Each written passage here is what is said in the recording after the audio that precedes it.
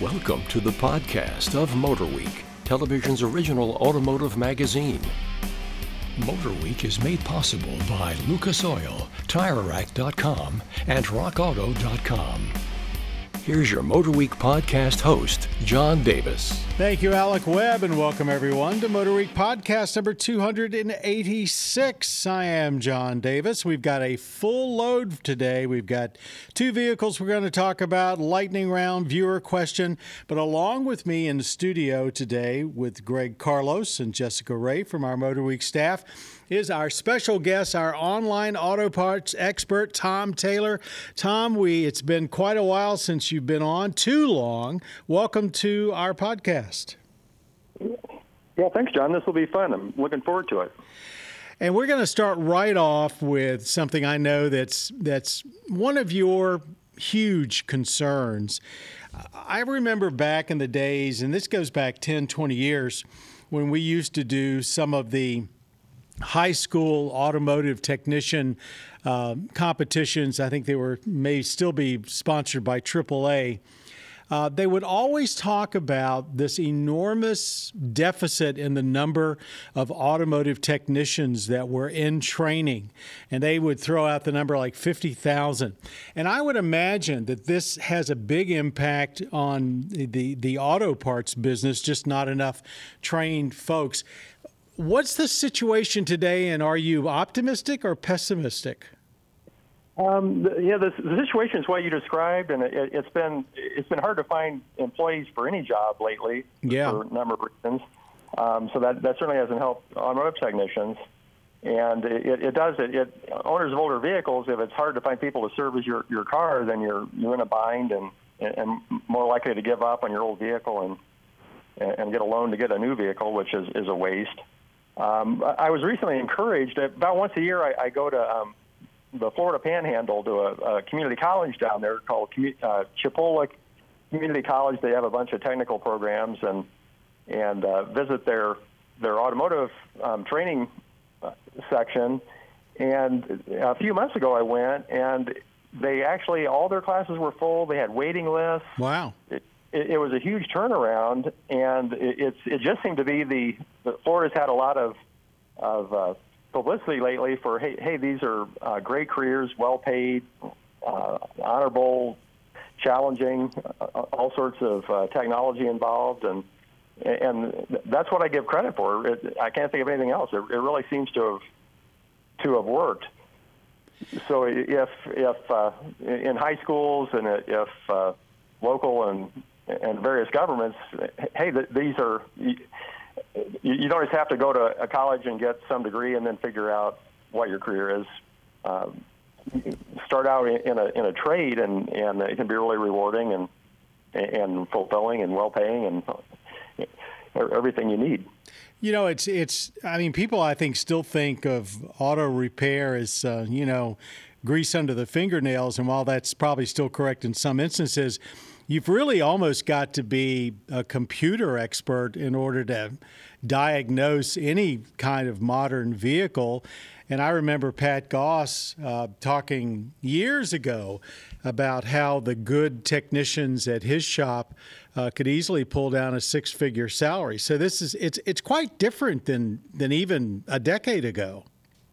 Yeah, and I was helping my daughter, who's a teenager, replace the spark plugs in a 12-year-old SUV, which has a transverse V6, so the one bank of cylinders is up against the firewall. And yep. I thought it'd be a bigger job, but the vehicles are the connectors are better, the fasteners are better, and we had to disassemble take off the upper intake manifold and do a bunch of things, but everything came apart easily and went together easily. And I was really encouraged after we finished that she said this is like working with Legos. And that's I think that's really a positive thing to say, because it's like Legos are precise and well made, and you're not snapping off little bits of plastic, and your hands aren't all greasy. And so, yeah, I was really encouraged by that. Well, speaking of parts, and I know during the pandemic, with more and more people, quote unquote, working from home, I have a lot of friends that got more into some of your do-it-yourself car repair than they had done in the past. And I noticed that one of the topics that you had mentioned that you might want to talk about today was not always, when you're trying to replace something on your vehicle, not necessarily going by the part that's on the car when you go to replace it. In other words, is it true that the part on the car may not be the right one? That's, someone may have put the wrong part on. I guess that's kind of your point, right? Right. Yeah. Usually, the part that's on there is correct, and you can look at the photo and say, oh, okay, this matches that. But it's always good to be a little bit cautious and maybe double check with especially some parts. Like the first parts I personally encountered was air filter. I got a 71 Ford, and it was really well maintained, except the air filter looked real nasty. I'm like, why didn't the previous owner replace the air filter? And then I discovered, well, the 1971 air filter doesn't fit this car, and so I looked at the part number on it. On RockAuto.com has a part number search tools. So I looked at the aftermarket air filter, the old one. I looked up that part number, and it turns out, well, okay, that part number only fits 1972 and newer Fords. So sometime over the years, the air cleaner housing had been changed on this engine. Oh, I got it.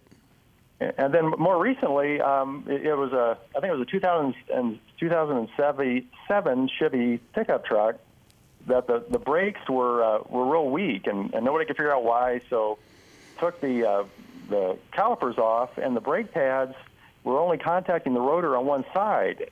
There was this perfect right angle worn in the brake pad as the brake pad bent around the two small brake rotors. So somebody had installed this truck had the police package that with the larger rotors, and somebody had installed the smaller rotors with the calipers and pads for the larger rotors, so they didn't match. So, yeah, that would be a case of, like RockAuto.com has info pages for the parts. You can see the diameter that the rotor's supposed to be, see if the rotor that's already on the car matches what's supposed to be on the car with the police package or the heavy-duty package, and make sure you're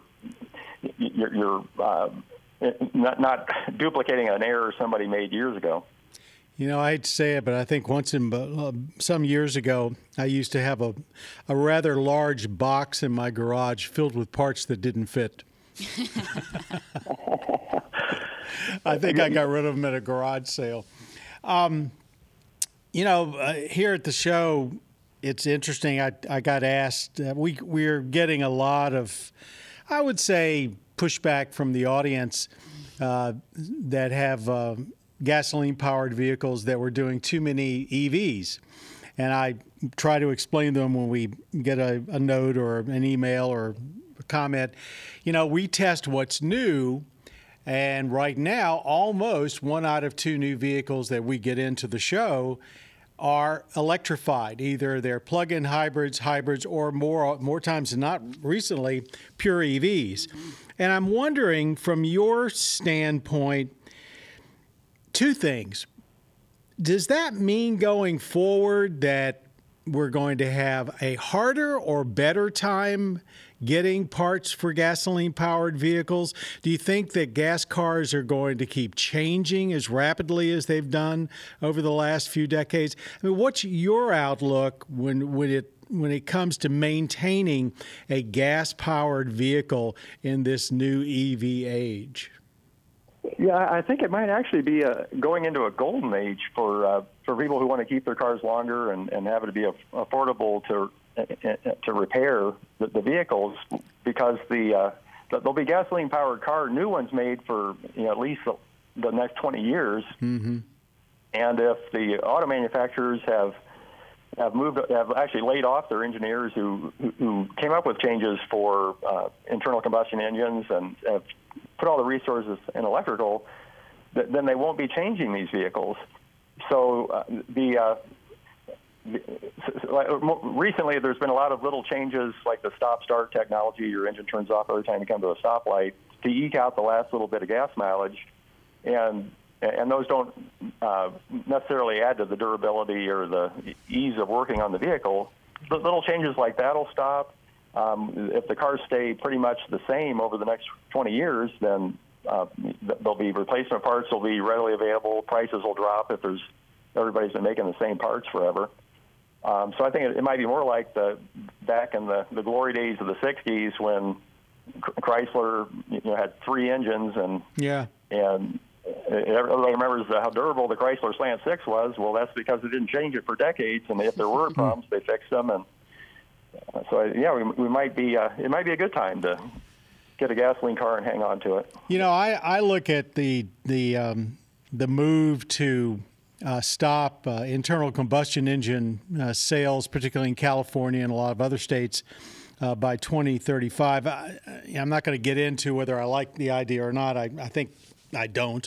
But anyway, it seems to me that if that comes to pass, a lot of people will probably be hanging on to their old internal combustion engine vehicles longer, especially ones capable of long-distance travel, at least until electric vehicles become more mature. If somebody's thinking about doing that, should they worry about parts being available, or at least parts that they need?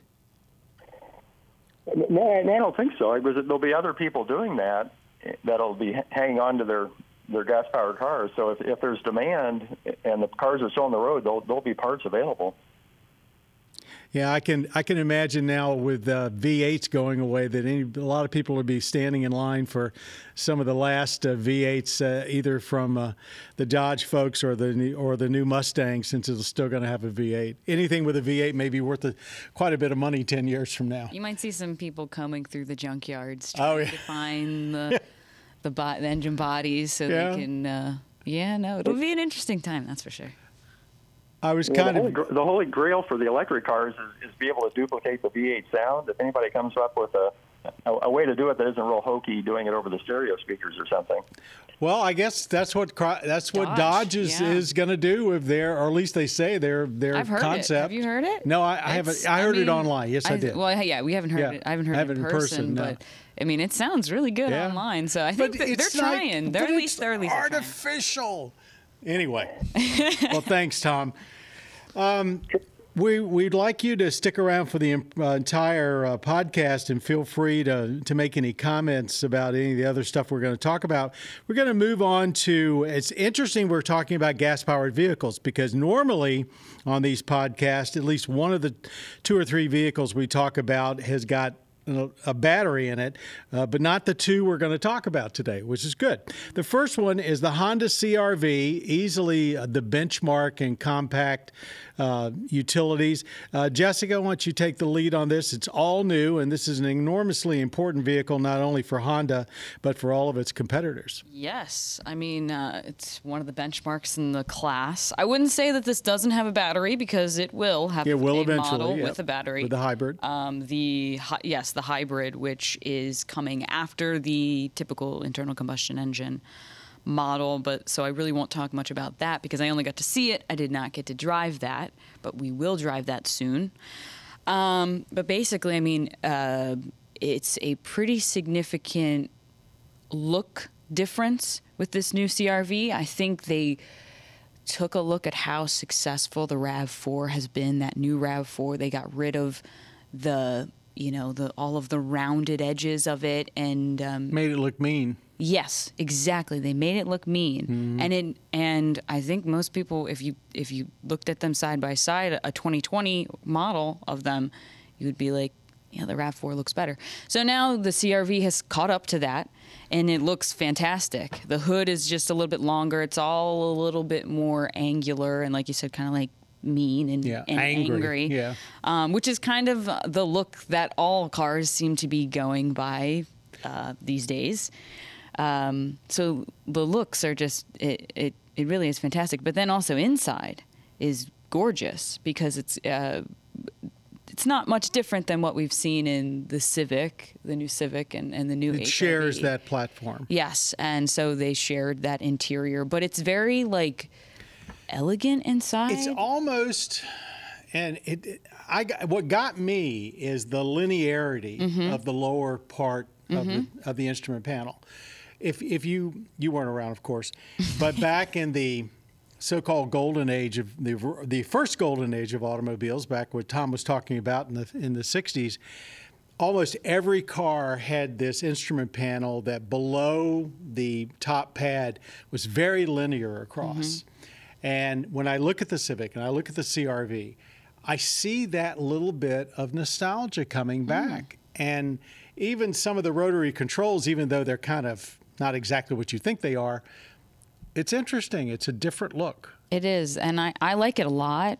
I think that it also is one of those things where, you know, it's updated compared to the last generation, but it isn't too modern. It's modern, but it's not too modern. You still have knobs for climate controls, and that is a very, very important thing for the people who are buying this vehicle.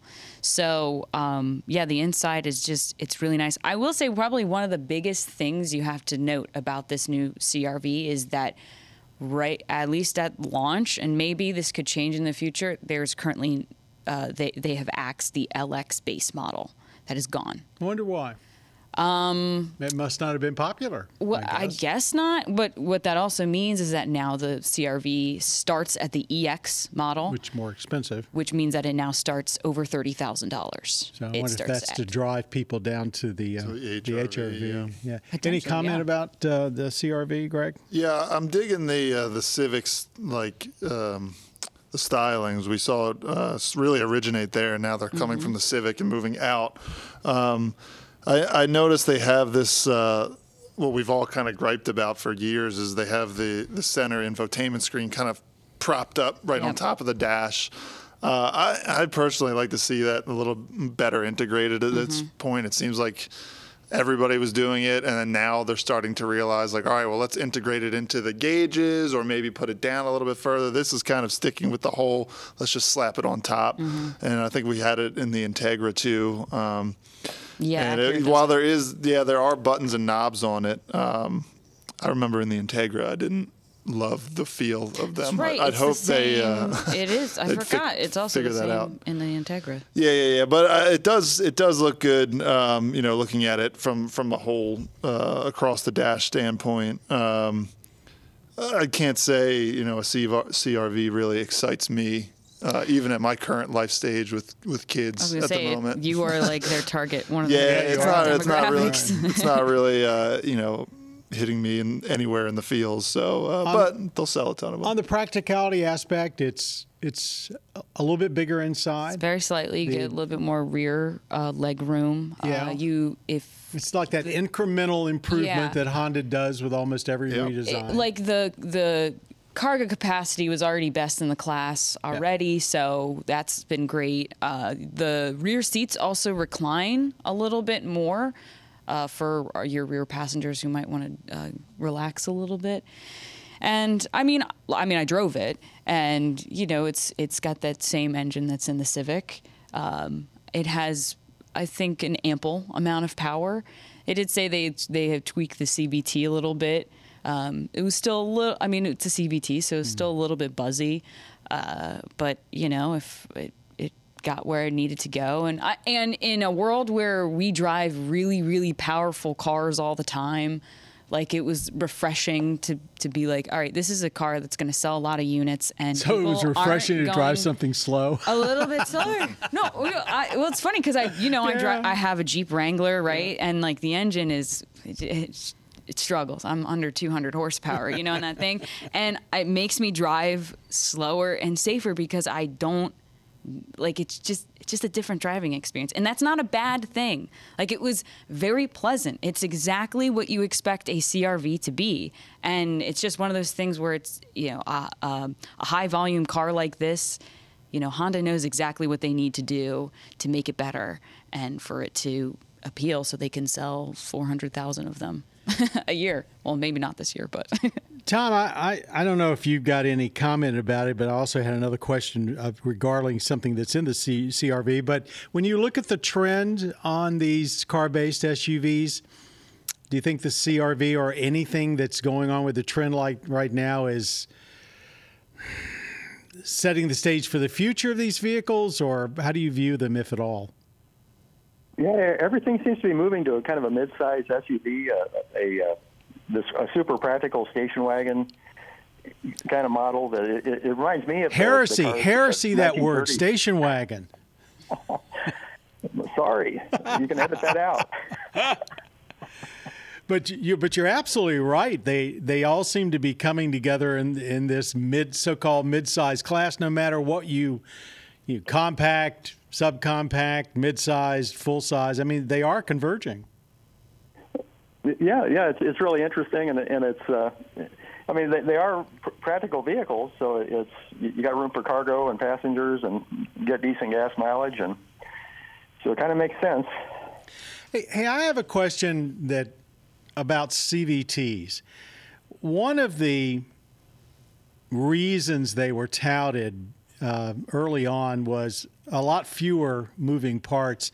Have you seen any particular issues with CVTs that maybe are something different than a normal transmission that might affect the parts business? They have unique transmission fluids, so you have to make sure you get the correct transmission fluid. And the earliest ones, just overhearing the professional mechanics talking, there were some that were real problem prone. But it seems like after those initial hiccups that they're reliable and they have great shift feel, and I can't think of any reason to avoid them. You just touched on something. I'm not going to let you go without talking about it. I went in recently to get a bottle of transmission fluid for some vehicle that we had in for testing that was a little low, and I was blown away by the number of varieties. So it really is. There is no longer a one or two transmission fluids out there. It seems like you've got to have either brand specific or at least country of origins specific when it comes to trans fluid. Yeah, it goes across all the fluids, the motor oil and brake fluid and antifreeze. Antifreeze. Yep. Yeah, you don't have to necessarily the car manufacturers aren't making their own fluids, so you just got to watch that the fluid manufacturer says it meets the spec for your particular vehicle, because that aftermarket manufacturer is likely making the fluid that is in the new car also. Yeah, it's. I noticed that. I believe it's the Asian and European vehicles both have a blue antifreeze now, but they're not the same. Yeah, it really hurts for people that are colorblind like me. or just not, paying attention, period. Okay, let's move on to our lightning round. And basically, these are topics that have come across our wire, and we're fascinated by them. But we kind of just want to get some groupthink on whether they are worth considering or not. Right now, everybody knows that one of the big hurdles for electric vehicles is the electric infrastructure. And while Tesla may have it figured out for their owners, the rest of us looking for a place to plug in, it can still be very confusing. So the folks at Electrify America, which have, if not the largest, one of the largest electrical charging networks in the country, they're finding, and I agree with them, that the different types of chargers at their locations can be incredibly confusing. So they have decided to take a page from the automotive industry and start naming different chargers differently. Their 150 kilowatt hour chargers are now going to be called ultra fast, and their 350 kilowatt per hour chargers are now called hyper fast. Do we think this clarifies the differences between the chargers, or is it just another marketing whatever? All right. I can see from the skepticism around the table here, I have an idea what the answers are. Go ahead. I like the direction they're going because it is a little confusing. I don't love the execution, specifically with the Ultra and Hyper, because who's to say what's faster than, is Ultra better? I might make the argument. Is Ultra faster than Hyper? Right. I might make the argument that Ultra is better than Hyper. But, what's faster than Hyper? which is like the future of charging, right? Like Right. there's going to be something past. And then we what do currently we call it? have the debate of what's a supercar and what's a hypercar. Right. So now it's like we're bringing it into the Chargers. I don't know why you Super can't fast. just either use numbers or just say fast, faster, fastest. Like I think everybody understands that. Fast, faster, fastest. I So, think they're the same like color too. Like if they would have made them different colors, right? Like because if you look at like where they, I don't know how it's like pronounced. I just call it the Chad. A Chademo. Chatamo, Chatamo. right, I just call it like the Chad. That one doesn't get a name. Also, Right. you can just keep calling sounds it like Chad. a sandwich. Yeah. Like a really bland sandwich. Do you know a lot of gasoline used to be at the pump? They would have different colors to signify regular, mid-grade, and premium. makes That's They pretty still much do. gone away. Nah, You some still of see them it? do, yeah. Yeah, well, actually, they do. It'll be yes, they still do that at a gas pump. Yeah. So to me, I'm like, yeah, make it a different color because then you can be like, especially too, because you don't know until you walk up to it that if it's a 150 or 350, it's not super easy to like. No. You gotta wait till you pull into the spot and then you're like, And read it. Since we all use emojis for everything anyway, why not just have like a turtle, a bunny, and then like a rabbit with its hair on fire or something? Yeah. I don't know, like something. Again, I like where they're going. I just don't think the execution was just right. Maybe they should have. I think they're kind of wrong focusing on the. It's like if you went into a gas station and I drive my wife's '93 Ford Tempo in, and it's always hard to pump gas into it, and the attendant's there and he says, "I got this new hose that pumps 10 gallons a minute." And it's really great. And I call it hyper super duper gold platinum fast. Well, if I put that on try to pump gas in my Ford Tempo, it still won't accept gas at that speed, Right. and I potentially could damage my Tempo as I blow gas all over the back of it and fill my socks with gas. So it seems like more would be useful to be like, well, your particular vehicle can pump to 80% charge. It'll take this much time with this charger versus this is hyper fast, which may work with some car you don't own. That's a really good point because right now there aren't that many vehicles out there that can use the 350 kilowatt per hour chargers. Now we're getting into we should have bouncers at each one. Be like, nah, bro, you couldn't handle hyper fast. You get out of here.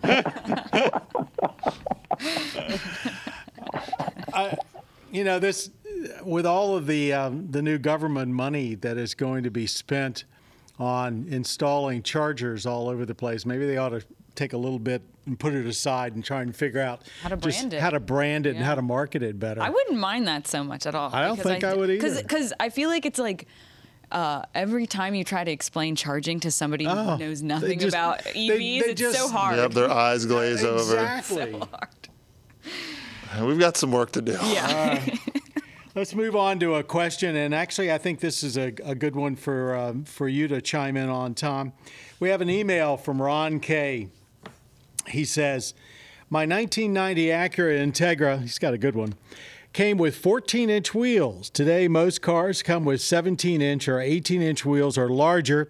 Why are larger wheels more common? Is this more about style or performance?" What do you think, Tom? Well, I think one big reason is style and performance are certainly important, but something else is just the metallurgy and the manufacturing techniques improved a lot to be able to make some of these wheels. To have it's like you can so much of the brake rotors exposed, and that just wasn't possible, 40 years ago. But it was a way to if the cars are kind of look similar with the plastic bumper covers and are all little station wagons, then a way to set yourself apart is to have the really cool looking wheels. And I would say get wheels, get the larger diameter wheels if it is a performance vehicle, because it does help handling. But stick with the smaller size wheels if you have a vehicle that's not aimed at performance. You care more about ride. Mm-hmm. You have better durability if you have a bigger sidewall on your tire. You're less likely to damage a wheel in a pothole. So yeah, there's no easy answer. It's great that there's more options, and it can help both performance or everyday commuter vehicle. Yeah, I mean, to me, it seems like the style kind of came like larger wheels just became a fad, right? And so it just keeps getting bigger and bigger. Wheels bigger and 22s now are becoming actually options. And so I think it's like that's where it started, right? And then it was like, well, you have to sort of adjust for a lot of that. Things. The tires have to be made differently. I think like the sidewall, I believe, has to be stronger. Absolutely. So yeah, it was style first, right? And then I think everything else kind of came after. Yeah, I mean, we just kept buying cars with bigger wheels. People were like, oh, I like that one more than the one with smaller wheels. So, And I also did a story on dub culture, and that kind of had played into it too, because even there was a time where manufacturers weren't offering these 18, 19, 20-inch wheels, but you could get them in the aftermarket. And then when they realized so many people were doing so, they're like, oh, well, people seem to like these. Let's start offering them factory and start making some money. Yeah. And that's where we are. We've seen another byproduct of this going to the bigger wheels, which it may be less obvious if you're not testing cars like we do, and that's allowed the manufacturers to put larger brake rotors with more brake surface for stopping. And we've seen over the last 15 years, our average stopping distance continue to drop. Let's say 20 years ago, an average vehicle would take 130 to 140 feet to stop from 60. We're now down to 110, 115, and increasingly, just over 100 feet, which especially especially with EVs, and that's despite all their extra weight. Correct. Yeah. I mean, yeah. So it's I used to think that bigger wheels would say, okay, you're ruining the ride. It's going to mean the tire and wheel combination can get damaged much easier, like Tom said, because of potholes and so forth. But if it makes you stop an extra car length or two shorter, I'm all for it. Well, that's a good point. Yeah. We've got one more vehicle we're going to talk about, and this is, I personally think, just a terrific piece of work from Toyota, and that's the 2023 Toyota GR Corolla.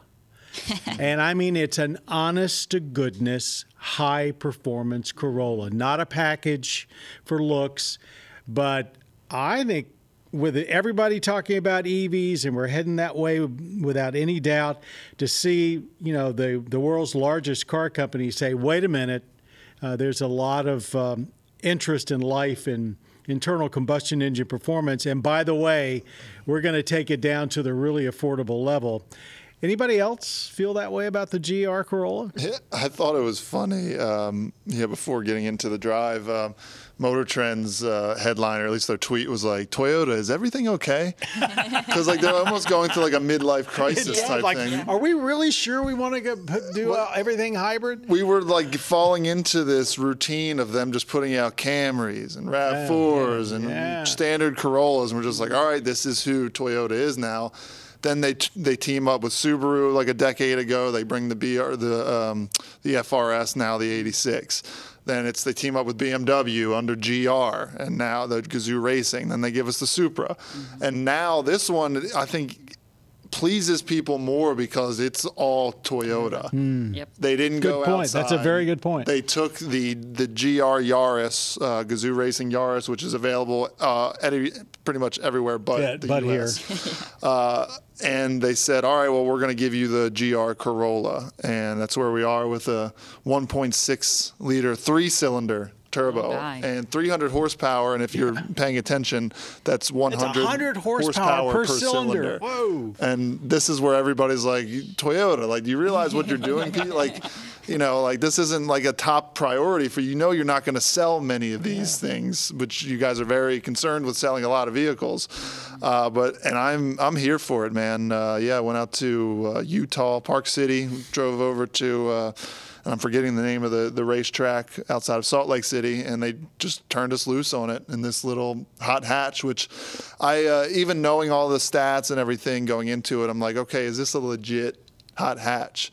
And basically by the third corner, I was like, okay, this is like a legit Golf R Civic type. It's all-wheel drive too. It is all-wheel drive, and not only that, So the default mode is 60-40 front rear torque.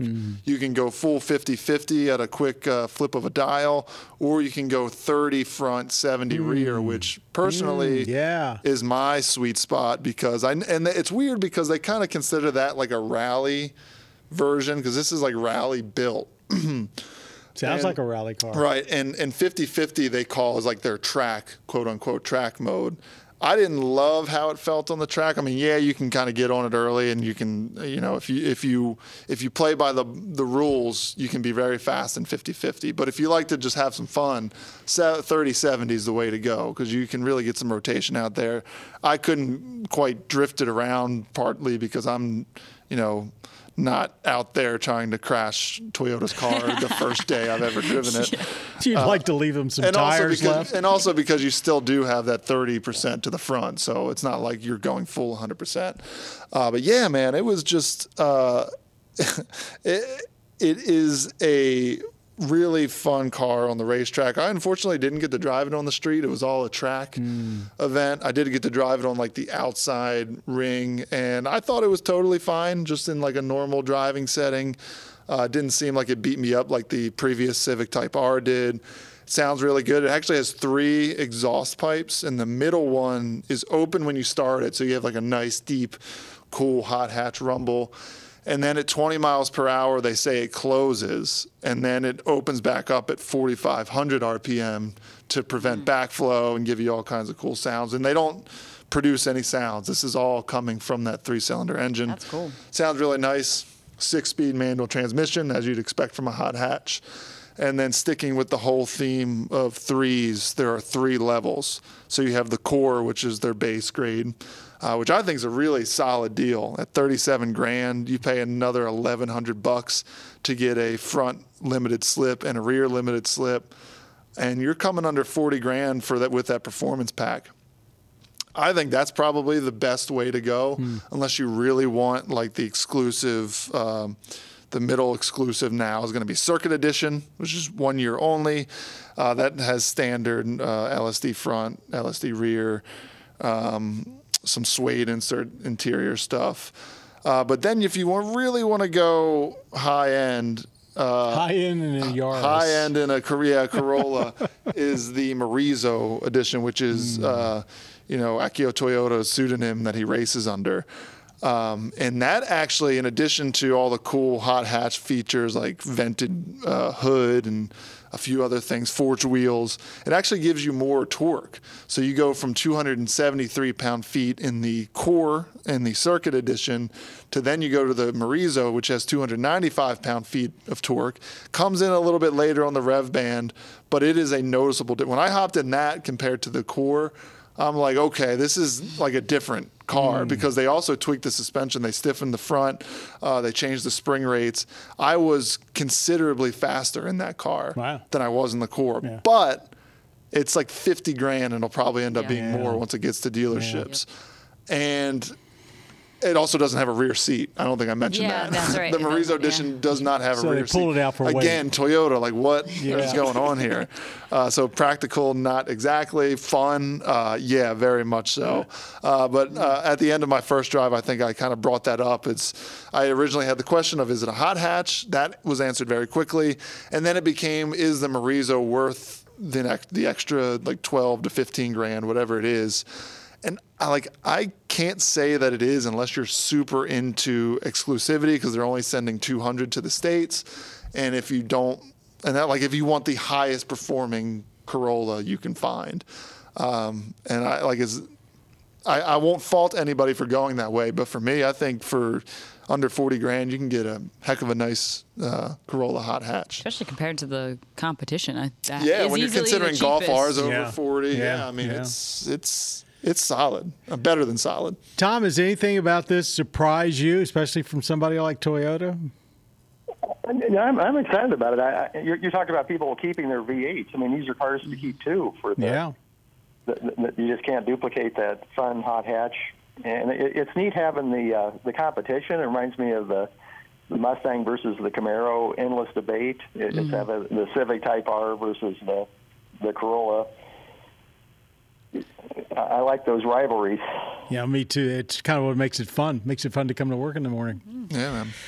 Well, I think that just about wraps it up. We do have one more piece of business to cover, and that is to see if anybody has a rant or a rave, something that has stuck in your craw, as I think they used to say. Anybody, anything? I have kind of an interesting rant that I kind of discovered very recently. Yeah. And it has to do with the B pillar. The B pillar. The B My pillar. favorite pillar. All right, that's the window pillar nearest your head. Yes. And so I was driving the e-tron GT. And now, keep in mind, everyone, I am 5 feet tall. So I sit very close to the steering wheel, which means that the seat gets adjusted a lot closer. Jessica's the one that when they get in the car, you cannot get in the car after her immediately. Yes. But so I pushed the seat up, and this was really the first car that I really took notice that the B pillar and the large sports seats with, and everything, and the headrest, if I looked over my shoulder, I couldn't see anything. Wow. I could not see out of that. You just saw a seat or a B pillar. That's it. That's all I saw. I saw nothing. And I was like, man, that sucks. That sucked a lot, because that's a huge part of the driving experience I'm always Being looking able over to see. my shoulder. Right. Yes. It's like when you drive something like, I don't know, like a mid-sized pickup truck or something, and you have a difficult time seeing out the back. It was worse than that, because I literally could not see anything. So yeah, It's like having blinders on. basically, and it was just very disappointing, I think, because that's a 4-door car. That's not a sport coupe or anything. So it was just one of those moments where I was realized this car is not made for somebody like me. I actually have a problem with more and more vehicles because of thickness of A pillars. For rollover standards. They for a while, they just seemed like they were getting crazy thick. I think plus they have airbags in them and everything else. And so when I see an automaker, and I have to say Honda is probably at the top of the list. CR-V actually has a significantly larger A pillar in this generation than the previous one. And yet they still basically have managed, because they've always talked about visibility all the way around. It doesn't seem to bother me as much as some, but so sometimes I think they forget about people that aren't whatever normal size is, 5'9" or 5'8" or whatever. Yeah, but that's my rant. Greg, anything? No, I'm pretty chill today. That Tom, was a good anything rant. that you would like to get off your chest, or someone you'd like to praise or chastise?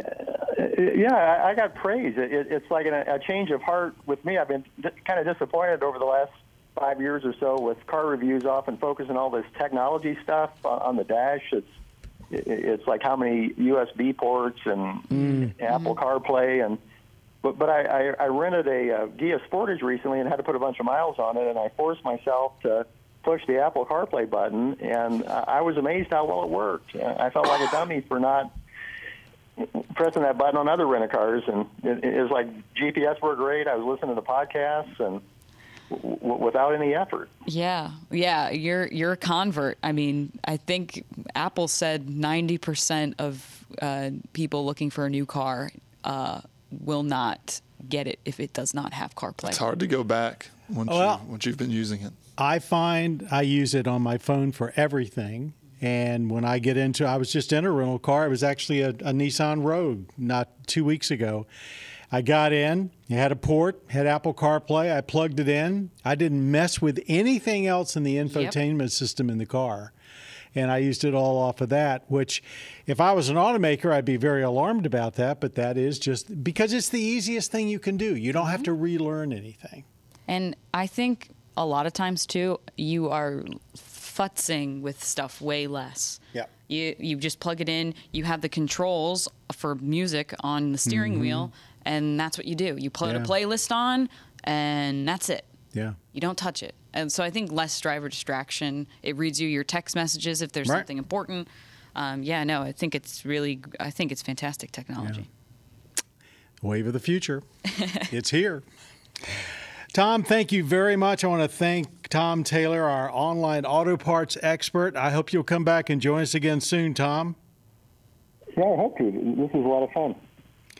And our Over the Edge reporter, Greg Carlos, our digital producer, Jessica Ray, who is also the producer for this podcast, our audio engineer, David Wainwright, and our podcast creator, Bob Mixter. Thanks to you, one and all.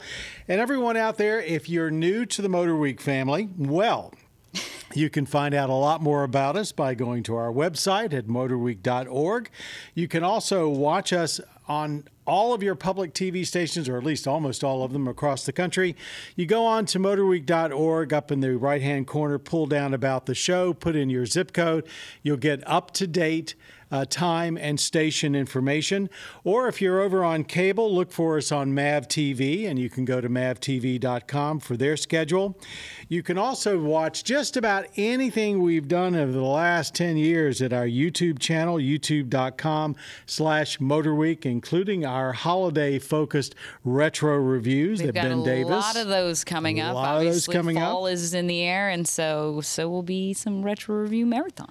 Everybody likes to stream. You can stream us if you're a Prime member at Amazon over at PBS Living, or you can do it for absolutely no cost at pbs.org/MotorWeek, where you'll always be able to stream our latest episodes. Or the PBS Video app, which is available on your phone, your tablet, and your smart TV, so you can still watch Motor Week on your TV, even if you don't have cable. If you've got a screen, you can watch Motor Week, right? Yeah. Thanks, everybody, and thank you out there for being a part of Motor Week. You've been listening to the podcast of Motor Week, television's original automotive magazine. Motor Week is made possible by Lucas Oil, TireRack.com, and RockAuto.com. For additional information on podcasts, videos, and showtimes, visit our website at motorweek.org. And watch Motor Week, television's longest-running automotive magazine series, each week on your local PBS station.